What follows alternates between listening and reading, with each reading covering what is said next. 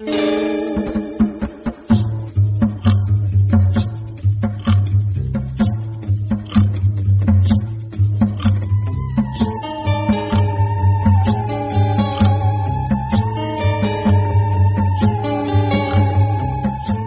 Internet. I'm Mike Gillis. And I'm Casey Doran.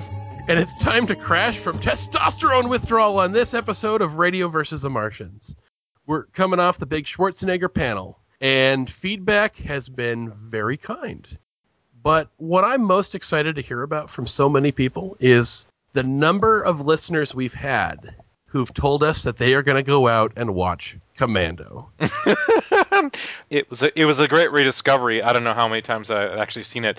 And Mike, I don't know if you know, but last weekend I spent time in LA with my friend John, who's a enormous Sly Stallone fan, and we both met together to see the new movie Escape Plan, which is Schwarzenegger's movie with Stallone. How was that? It was everything you wanted in a movie with both of those guys, and really not much logic or sense or really any believability towards it. But it gave you the Schwarzenegger one-liners that you wanted. It gave you the grunts from Sylvester Stallone, and it had something that I'd never seen, and I don't know if we ever will, in a Schwarzenegger movie. It had Arnold Schwarzenegger speaking German.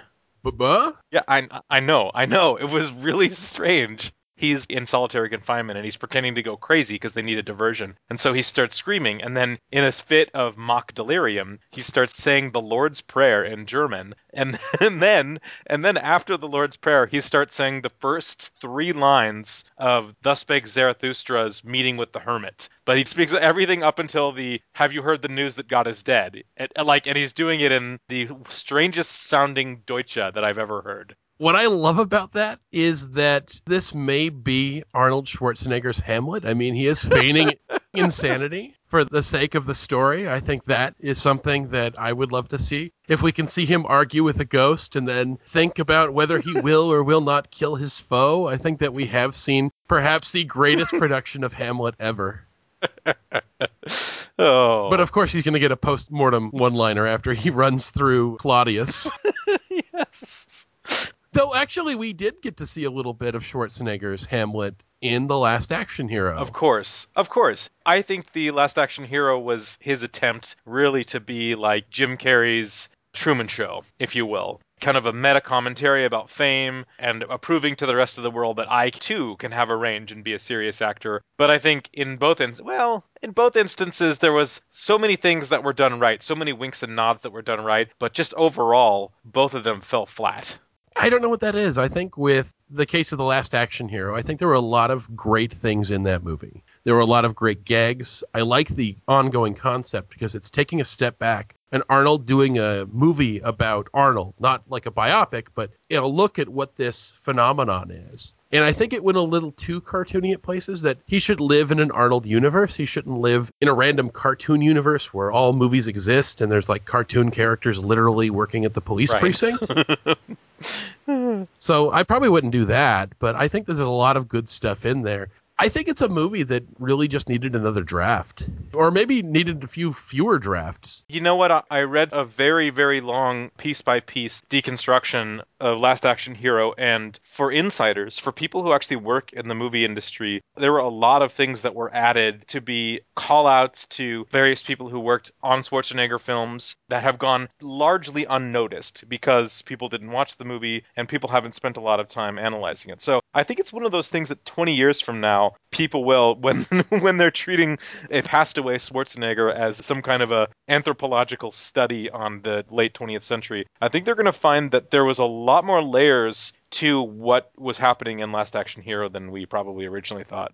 It's interesting how time has that ability to make us look at a movie differently, or any piece of art for that matter. And one of them that I saw recently written about, I think in the Onion AV Club, but I may be incorrect, was a second look at Paul Verhoeven's Starship Troopers. Oh, right. Yes, absolutely. I think with the Schwarzenegger thing, we didn't go into a Schwarzenegger movie looking for those layers, and I think a lot of people had a very superficial take on Starship Troopers, including a lot of very respected critics like Roger Ebert, who's a favorite of mine and a big influence on the way I write about movies. They all tend to take it at face value and really miss the point that this was Paul Verhoeven pulling an Andy Kaufman-style jab at everybody and having a bit of a laugh at everyone's expense. Well, not only that, but also a covert take about fascism, because it's a movie that's about fascism. It's a movie that tries to trick the audience into rooting for Nazis.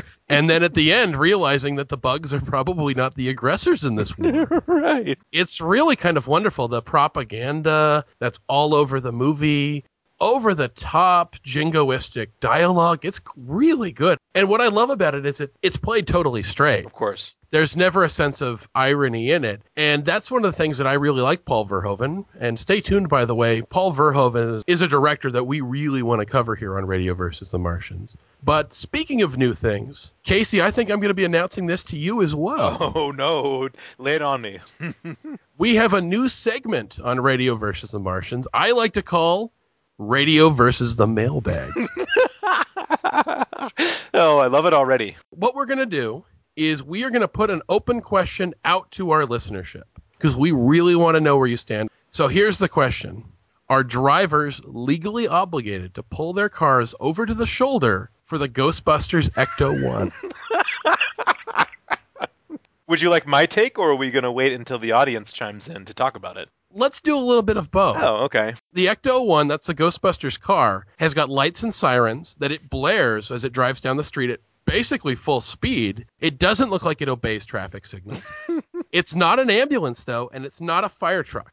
It is a paranormal extermination company worth the same amount of respect as other first responders. And before we get into it, we want to hear from you. Email us at info@radioversusthemartians.com or hit us up on Facebook. We really want to know what you think. But first, Casey, what do you think? Do people have to pull over for the Ghostbusters? God, no. No. If you had taken the most charitable reading of the first Ghostbusters movie, which is, these are guys that are trying to solve this big problem, but they themselves that really caused the issue, no. I don't grant them the bigger authority over other emergency services, because really it's their bungling that causes a lot of these problems. They do a lot of damage. Yes. But I will add that at the hotel in the first Ghostbusters movie, they park the Ecto-1 right outside the entrance and leave the lights on outside. That as much as they tell the manager they're going to be quiet about it and not embarrass the hotel, they still left the lights on outside. So it still looks like, at the very best, and if somebody doesn't catch the logo on the door, that somebody is probably having a heart attack at the hotel restaurant or something. I am very curious to see what our listenership comes up with. All I'll say about this is I need to rewatch Ghostbusters 1 and 2. We want to hear from you folks. Drop us an email, info@radioversusthemartians.com. Grab us on Facebook, message us on Twitter. We really want to know what you think of this. Do I, as a driver in the fictional New York City of the 1980s, have to pull over if the Ghostbusters are coming in my rearview mirror? So, speaking of emails, we did get one email that I really want to get to. Our good friend Andy Kapelish emails us with what he calls a call to action. Mm-hmm. Andy says, as an episode 1 apologist, not starting strong, as an episode 1 apologist, I can't say that Caravan of Courage or Battle for Endor was better, but I can affirm that the Ewoks are in fact my shit. Episode 1 is completely watchable, but the movie is flawed to be sure. But come on, pod racing is baller, Neeson killed it as Qui-Gon, and the Duel of the Fates fight scene is unparalleled in science fiction sword fighting. Episode 1, check it out. I just want to say before we get started that Andy is actually a very, very nice guy. He's a friend of the show, so don't start mailing him boxes of your own poop. I think there's room for people to be super fans of episode 1. I think that it might creep in on so bad it's good territory, though. I don't. I know that there are movies that are so bad they're good. I think those movies have a tendency to be very sincere and they're really trying something. Episode 1 just feels so cynical to me. It really feels like Lucas is more interested in forwarding special effects and digital filmmaking and not so much the story that he wants to tell. This doesn't feel like a movie that's been burning in the back of his brain for 30 years. This feels like a cynical attempt to make himself relevant in filmmaking, where he's been quietly super relevant for the past 30-something years, where most big special effect movies and these huge advances in sound technology have come from him. But he doesn't get the same credit as when you have the big Star Wars logo in yellow disappearing into the distance against a space field. I think he wanted to put his name back on the map. Unfortunately, I think it backfired. And Andy, I will say this. Duel of the Fates is a glorious piece of movie music. I think it's great. Yeah. I would say that of all the problems with the Star Wars prequels, John Williams is not one of them. Yes, absolutely. And in fact, I would say this, that he actually steps up his game in a big way in the Star Wars prequels. Yeah, I probably would have liked to hear some more traditional Jedi Star Wars themes being fit back into those movies to help them feel a bit more familiar. But the themes that he does create are really sweeping stuff. I just wish they were in a better movie. But I will make this argument about the Episode 1 lightsaber fight. I don't think it's that good. Yeah. The reason I don't think it's that good is that nothing's really happening in that scene. People are fighting, but it's about as exciting as those fan videos that people do with the really polished choreography. I don't think that anything character-wise or story-wise is happening there. There's no real beef between these characters. No. There's nothing that's being resolved. Yes, there's flashy choreography, but that flashy choreography could have been put on top of a better story. And here's where I say again, the question of the Duel of the Fates music. I think that that soaring, epic-sounding theme made that fight scene better than it would have been if it had been put against the same kind of score that you normally see in Star Wars. If it had a standard John Williams score, and this is a falsifiable claim. I would say this is a hypothesis that you can test. I would love to see somebody take music from another part of John Williams' repertoire, another Star Wars theme, another action scene, a really good one, and put it over that same fight scene. And I don't think it would feel quite as good. I think that it feels like John Williams is helping to overcompensate for the poor quality of the movie. Yeah, I think that there was this sort of idea that there was a drought of so many years between when there was just some awesome Star Wars lightsaber battles happening, that when really the only notable good lightsaber action, because remember that the rest of the entire action in the movie is done against droids, which if you see the first couple droids go down in that movie, you realize that it's just not as compelling, right? Because they're CGI droids. I think that people were so starved for it that when it came along, you're right, the juice that Duel of the Fates gave it, along with our fatigue from not seeing it, we kind of got a little excited about it. To me, it seems kind of like Paula Abdul's lightsaber battle. Like, I feel like maybe Darth Maul and Obi-Wan Kenobi are a little bit like the Fly Girls from In Living Color, and it's a little too dancey for me. Yeah, it doesn't feel like anything's happening. But speaking of things happening in Star Wars, Oh, yes. there is a discussion that me, Casey, and Sam Mulvey had while we were recording our Star Wars panel. We had briefly lost a Skype connection to our good friend Paul Rue. Conversations led us to talk about character and plot element that had popped up in The Empire Strikes Back, and something that we really think fans get wrong. Lando Calrissian gets a bad rap for being the one that sells out Han and the crew, when in reality, he is the one who saves them. He couldn't have betrayed an entire space station full of people, knowing that the Empire was going to show up there anyways. Insofar as, yes, he does offer a betrayal for them, but he more than makes up for it afterwards. So holding on to the animosity towards Lando Calrissian, I just don't think is justified. Well, I think it comes about because Lando is not the main character of the movie. You're following Han, Leia, and Chewie for most of that movie. They're being chased by the Empire, and they go to what they think is a safe haven, which is this city in the clouds run by his old college buddy. The problem, though, is that when you actually look at it from Lando's point of view, it's a very different story. Sure. Lando's kind of a scoundrel, too, in the same way that Han Solo is. These are both guys that operate on, I guess you could say, the black market economy. These are guys that do things that are quasi-legal or straight out illegal, who are good at dealing with the seedy underbelly of space society. The difference, though, is that Lando tends to operate on the upscale version of smuggling and ill repute, and Han lives out of his car. I totally agree with you. Yes, the Millennium Falcon is his broken down van.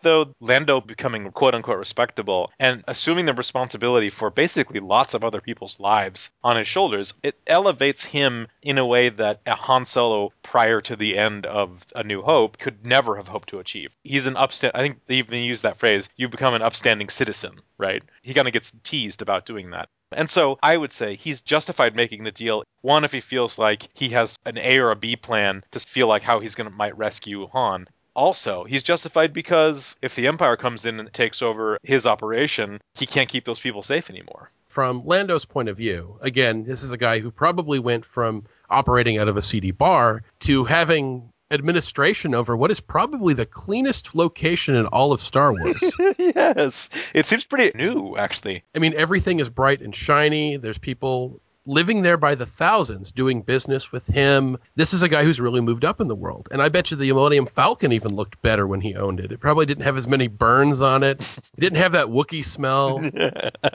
And even at the very end, you see Lando basically wearing a cleaned and ironed version of the Han Solo outfit. Absolutely. So you're like, oh, so that's what it looks like when you actually watch it. This is a guy who's really moved himself up in the world, and he's got responsibilities. He's got colleagues. He's got people that rely on his leadership. He's got people who he has business dealings with. And suddenly, Lando Calrissian has become Charles Grodin.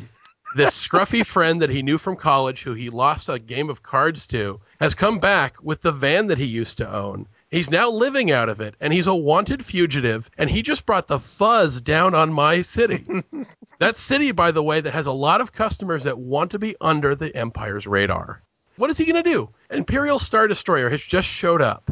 And they said, oh, yeah, by the way, this wanted criminal is showing here. And by the way, we know you exist now. So even if this goes to plan, even if this goes every way that Lando wants, at the end of the day, he's lost at least half of his customers because now fucking Darth Vader showed up at the city. I don't feel safe knowing that my quasi-legal transaction is under that dude's radar. The guy who fucking strangles his immediate inferiors has showed up and showed that this place is not as private as it once was. So best case scenario, his business is fucked. Han Solo has destroyed Lando Calrissian's life in a single day just by showing up. Well, in answer to this, we posed this question to Todd Maxfield Matsumoto, the composer of our theme song and panelist on the last show. And he said, well, you also have to weigh in the fact that, you know, when Han first meets them at the landing platform, he does this sort of like, am I going to hug you? Am I going to punch you? Like, he's really selling up the, oh, I'm a friendly guy sort of thing, knowing full well that he's also going to walk them to the dinner table, have this elaborate reveal where he like walks them, oh, have dinner, and then the door opens and Darth Vader is there. So, you know, that could be viewed as him being kind of a dick. That is a total dick move. I will concede that. That is the dick move. However, in the overall big picture question of, is he going to turn Han over to the bounty hunter or Darth Vader? I think the real question is, what happens if he says no? What happens if Lando says no to Darth Vader and says, I'm not going to help you?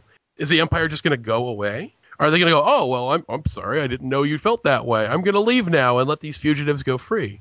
No, there's no way. They would have either thrown him in the stockades or put him against a wall and shot him, and there would have been a bloodbath at Cloud City.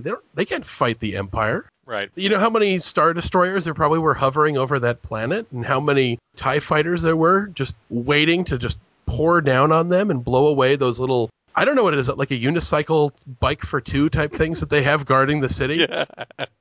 Those things don't look like they could put off a mass invasion. No. At best, Lando has to put out a mass email telling everybody this is a one-time event and that, hey, don't worry, that's a guy I used to know from college. Nothing is fucked. But again, the reputation of Cloud City is really damaged by that. Worst case scenario, they ruin his life. And of course, over the course of the story, he realizes that Darth Vader has no intention of keeping any deal with him whatsoever. And he's the one who rescues Leia and Chewie. You know, it's very interesting. I recall a long time ago hearing Billy D. Williams on an interview talk about this, and that he said this sort of reaction and people being angry at Lando and by extension angry at Billy D. Williams followed him throughout his entire life. Like he said, picking his kids up from school and being the carpool dad, some of these kids wouldn't talk to him because they were so upset that Lando betrayed Han Solo. So you got to feel bad for the guy. Oh, yeah. I know that a lot of actors have that same problem. I know that Lena Headey, who does the role of Cersei Lannister on A Game of Thrones, gets a lot of shit from people because they hate her character. They're so used to seeing this character do these terrible things to characters that they like that they have a hard time separating it. And I guess on one level, you can take it as a compliment that people like the performance you're doing, that what you're doing works and people are engaged in the story and care about the characters. On the other hand, it really sucks to get that shit all the time. And if you're in a movie like Star Wars, it really becomes part of your legacy and your career forever. You're always going to have a role in Star Wars. There are certain roles like James Bond, Doctor Who, Star Wars, Star Trek, any major franchise, that if you become a part of that, you're always going to have been a part of that. And if you need the money, you can always do the convention circuit. And guess what? You got to market yourself as that character from Star Wars. And I'm sure that there's some people who are really bitter about that. I think that Shatner was for a really long time. But I think after a while, you really learn to embrace it because there's these people who love something you did. And as an actor, I'm sure it may get annoying to hear about the same thing over and over, but somebody cares about something you did. There's a lot of actors who don't even have that. Mm-hmm. I'll look at it this way. I will look at Billy D. Williams, and I probably liked him more as playing Harvey Dent from Batman 89. For all 2 seconds. But yes, for all of 2 seconds. But to me, I think the character becomes more well-rounded because look what happens in Return of the Jedi. In the very next movie, he's a general, and he's the one piloting the Millennium Falcon just like Han Solo did, doing the heroic blow up the Death Star run. So I think even in the Star Wars story itself, even in the overt plot lines, he's not only redeemed himself, but hell, he's as big of a hero as Luke Skywalker was from the first movie. Probably even a bigger hero because he helps coordinate the attack. So I think he's redeemed, and I think we might just need to let go of some of our prejudices and give Lando the epitaph he deserves. Thinking more and more about this, I think once this conversation started, I kept revisiting it. Lando has become my favorite character in Star Wars. Interesting. He's the scoundrel type character that I really like. I think some people get caught up in the Jedi stuff. That's cool, but I've always been more of a Han, Lando, Chewie type guy. I kind of like the guy who knows a guy who knows a guy who can get you into a place, who will shoot you under the table, who knows how to break into things, who has a really cool ship. I really kind of like that smuggling sort of thing. And with Lando, I get that, plus I get a guy who wears a cape. Oh, and he drinks Colt 45. Yeah. And even when he becomes a general, you can tell that he said, like, it's a nice uniform. Could use a cape. And gives himself a cape. He has the coolest uniform in Star Wars. I agree wholeheartedly. Before we go, there is one thing I want to say. And I want to first throw out a big thanks to everyone who's been listening to Radio versus the Martians for the past year. Because guess what? We're almost a year old. Wow, that's incredible. Our very first episode came out in January. It's almost the next January. We've got a lot of great stuff planned for 2014. We can't wait to let you hear about it. So if you like what we do, please do like us on Facebook, follow us on Twitter. And here's the really important one. Please rate and review our show on sites and apps like Stitcher Radio and iTunes, because those ratings and reviews put us in that, if you like this podcast, recommendation spots that you really want to be in if you want to get more people to hear about us. Let people know about us. Forward us on Facebook. Please save us. And I think we would be remiss if we didn't use this opportunity to announce next panel episode show. Yes, we are going to go back to probably the nerdiest corner of modern geekdom. Yes, we are talking about the religious rights old bugaboo, Dungeons and Dragons. Well, bugbears, elves, beholders, beware. I think we're going to have a great time talking about not only the role-playing game itself, but how it changed all of geek culture and how its various incarnations are basically infect everything that we know and love about geek culture, and it's still a massive franchise today. It's an odd one because you look at geek culture, so much of it becoming mainstream. People love Lord of the Rings, not just the nerds. People love Star Wars, not just the nerds. Star Trek is becoming as popular. It's funny how mainstream Doctor Who has gotten from as obscure as it was in the 1960s through 80s. And Dungeons and Dragons still kind of under the radar. People know that it exists in a way that few franchises do. People have a vague idea of what Dungeons and Dragons are. People sitting in a dark room with their friends drinking Mountain Dew and rolling dice and scratching things down on pieces of paper. So we're going to dig right into that because I know that both Casey and myself have a certain history with this game, and we want to share that bizarre misspent youths where we could have been out drinking, smoking, and talking to girls. That sounds so inviting, Mike. I'm so excited for it, Mike. With that in mind, we look forward to seeing you on the next panel episode of Radio vs. the Martians. Radio vs. the Martians is produced by Mike Gillis and Casey Doran. Our editor was Mike Gillis. Our theme music was written and performed by Todd Maxfield Matsumoto. Find us online at radioversusthemartians.com and send us your feedback at info@radioversusthemartians.com.